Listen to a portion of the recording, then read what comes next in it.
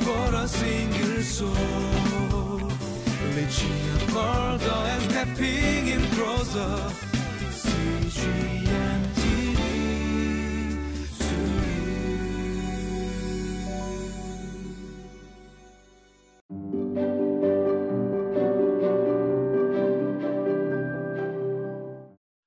Hi, and welcome to Living Life. I hope that the Word of God will dwell in you richly as God wants to bless you and reveal more of Himself to you. Question I have for you today is, how do you observe the Sabbath?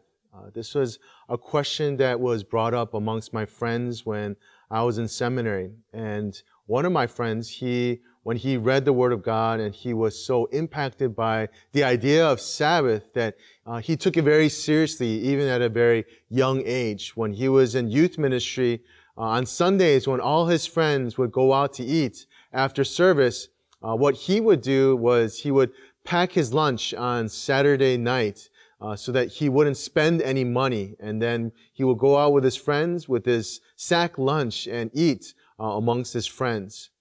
I knew of another family that took Sabbath very seriously as well. And for them, they made sure that they did all their grocery shopping. They filled up their car with gas, and they did this all on Saturday to make sure that nothing was spent and that they would not put unnecessary energy into Sunday because that was the Lord's Day. And so today we're going to be looking at a passage about the topic of Sabbath and what that means and what Jesus was doing and what He was trying to teach the people who were following Him and what that means and how this applies to us today as well.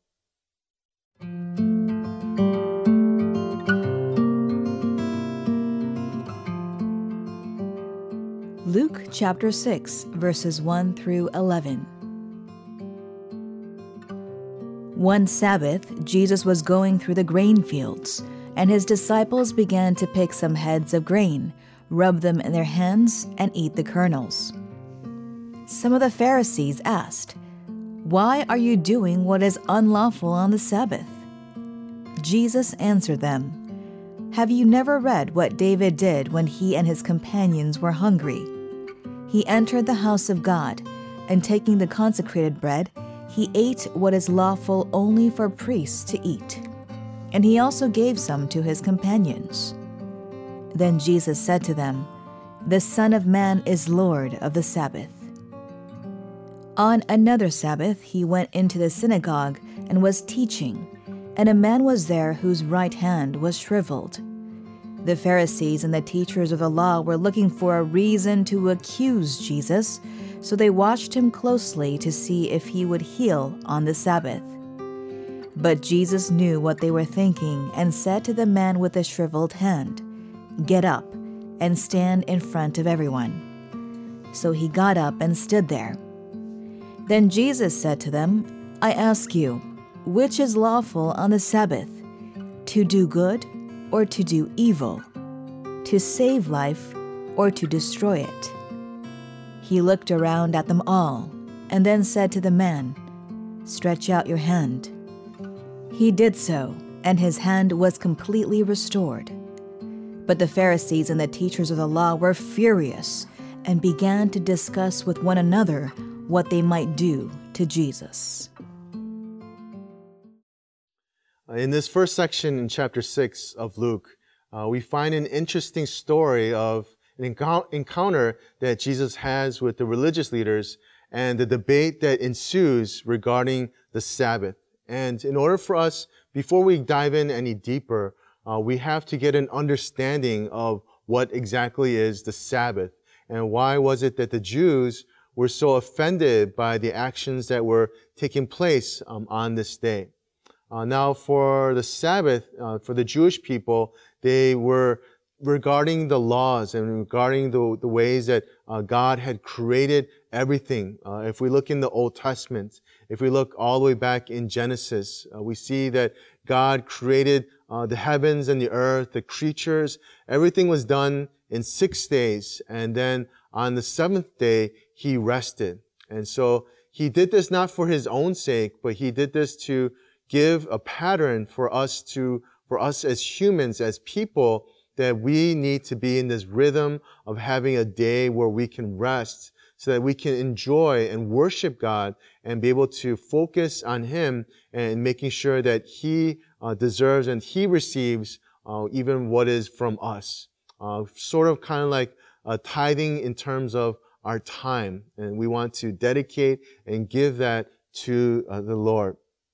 And so there are two actions that take place here on the Sabbath. And for the Pharisees, they get very offended by what takes place. Because for them, the Sabbath is taken from the word, the Hebrew word, which means to stop or to cease, meaning that they don't do anything. And so we see here that for them, they would do all the work that was necessary before their Sabbath. And so they made sure that nothing was done on that time, during that day. And so when we look at our rhythm, when we look at our weeks, how do we observe Sabbath? Is it used for time of rest, or are we too busy doing things, doing tasks, or running errands, or following different things where we end up being more tired after a Sabbath day, so that Monday becomes a drudgery, becomes something that we don't look forward to. That's because we have an unhealthy rhythm in terms of Sabbath. And so here we see that the Jews had this pattern that was given by God. And this was done so that we can enjoy rest, but that we can also use that to worship the Lord. Now, over time, the Jews used to follow this so closely that the Sabbath became something very legalistic. And so they had a list of things that they would write down and make sure that they were required to do or not to do. And so the problem was that they abused this rule that the Lord had made. And so the command to observe the Sabbath comes from and stems from the Ten Commandments. If you are aware of Exodus chapter 20, verse 8, it simply states, remember the Sabbath by keeping it holy. Now, doesn't go into details about what it looks like or how we can make it holy, but it gives us just a general rule of thumb that we need to make sure that it is dedicated and set apart from all the rest of the different days that where we do our jobs or do work or where we study. And so here, the Jews here created their own set of laws that they thought was acceptable on the Sabbath. And so as the popularity of Jesus was growing and people were following him, they were looking for ways where that Jesus they can trap him in. And they found one, they thought, in terms of the Sabbath. And what we see happening is that the followers of Jesus were taking some food, some grains, and they were making it so that they can eat what was inside of it. And for them, that was considered work. And that was unlawful to be done on the Sabbath. But Jesus here was catching on to what they were trying to do. And so what Jesus delivers to them, he tells them the story. He says, you are the Pharisees. You should be aware of the law. Don't you remember what happened with David, with his men when they entered into the temple and they ate what was consecrated food for the priests, and it was considered unlawful for any human being to eat. And so Jesus was saying, don't you look at that? Why do you not condemn David? And so Jesus is saying, I am the Lord of the Sabbath. He's saying the Sabbath was created for man. And Jesus, because he is the Son of Man, he's saying that I am greater than the Sabbath. And so this meant that he is above the law because he is the one who created this, and he was the one that delivered this to the people. And so the Pharisees, they get very furious. They get very upset because of the statements that Jesus was making here. And so they do not give up easily. And they continue to follow Jesus and to find ways so that they can hurt him and that they want to discredit his ministry. But as we look at this, we too can be like those Pharisees where we see the rules and the laws as greater than following and loving God. And so let's not mistake that, but let's learn to make the distinction and let's focus on that portion where we can love God with all of our hearts.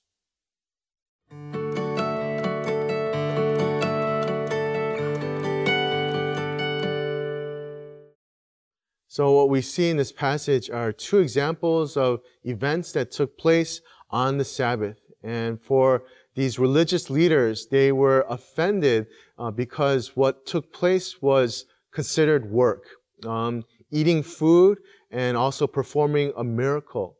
And what they see is that they only focused on the doing, and they missed out on the things that was glorifying to God or benefiting the people that were trying to worship and to follow the Lord. And I know that for some of us, for those of you who like rules, who like different regulations, it can be easily the focus of our lives rather than focusing on God. And because He's the source and He is the one who has given all these things to us to show and reveal His love unto us. So let's not be so focused on those things, but let's open up our hearts and let's receive the love that God wants to bestow upon us and see the rules as a way that we can glorify and honor Him. So let's pray and lift that up to the Lord. Father, we thank You for the reminder. We thank You that You are good. And we thank You that these laws are not ways to make us righteous, but You created these laws so that we can look to You, God, as our source and our strength. Thank You for all that You do for us, and thank You for Your Son. In Jesus' name we pray. Amen.